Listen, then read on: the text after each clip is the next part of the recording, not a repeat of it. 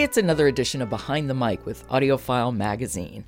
With me this week, giving me his suggestions for some really cool listening, is Jonathan Smith, who's a contributor to AudioFile.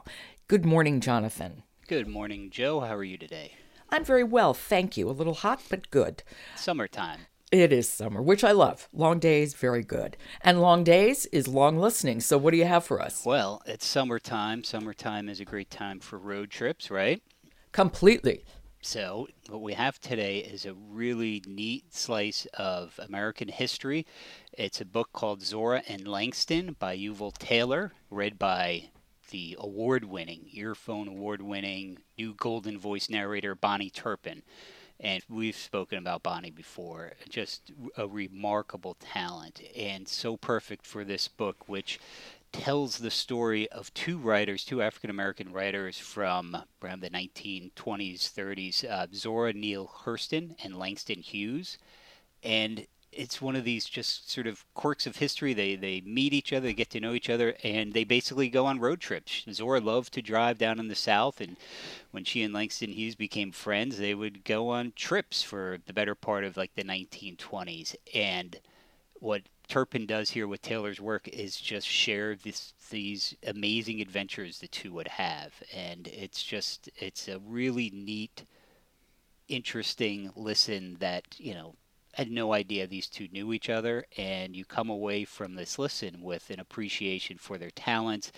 And more so for me, though, it's just, I could listen to Bonnie Turpin read anything.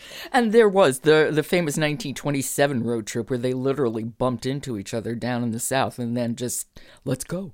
Yeah, she had a roadster, I think, a little two-seater. And It was like, jump in. And how much fun could that have been? And who would not want to be in the back seat, assuming there was a back seat, of that car?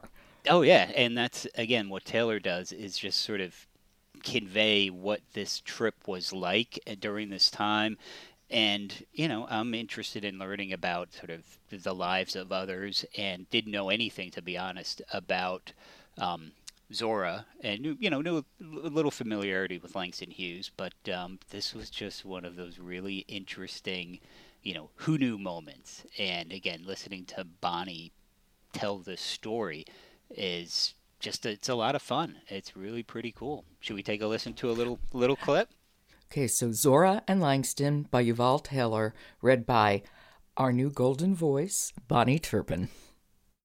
One of the main reasons Zora's writing was so savagely criticized by African Americans during her lifetime was the perception that she deliberately avoided anything that smacked of resentment against whites in her published work. In fact, however, each of her first 3 novels include instances of whites acting superior to African Americans or treating them unjustly, and the latter recognizing their mistreatment and dealing with it in their own ways.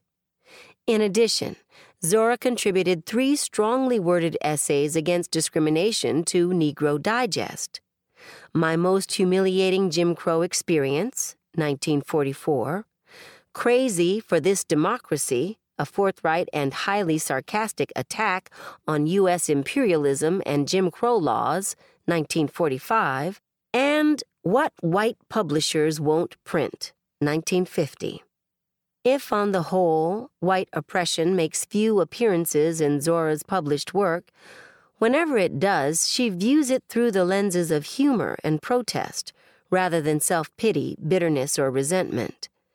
As she wrote in How It Feels to Be Colored Me, sometimes I feel discriminated against, but it does not make me angry.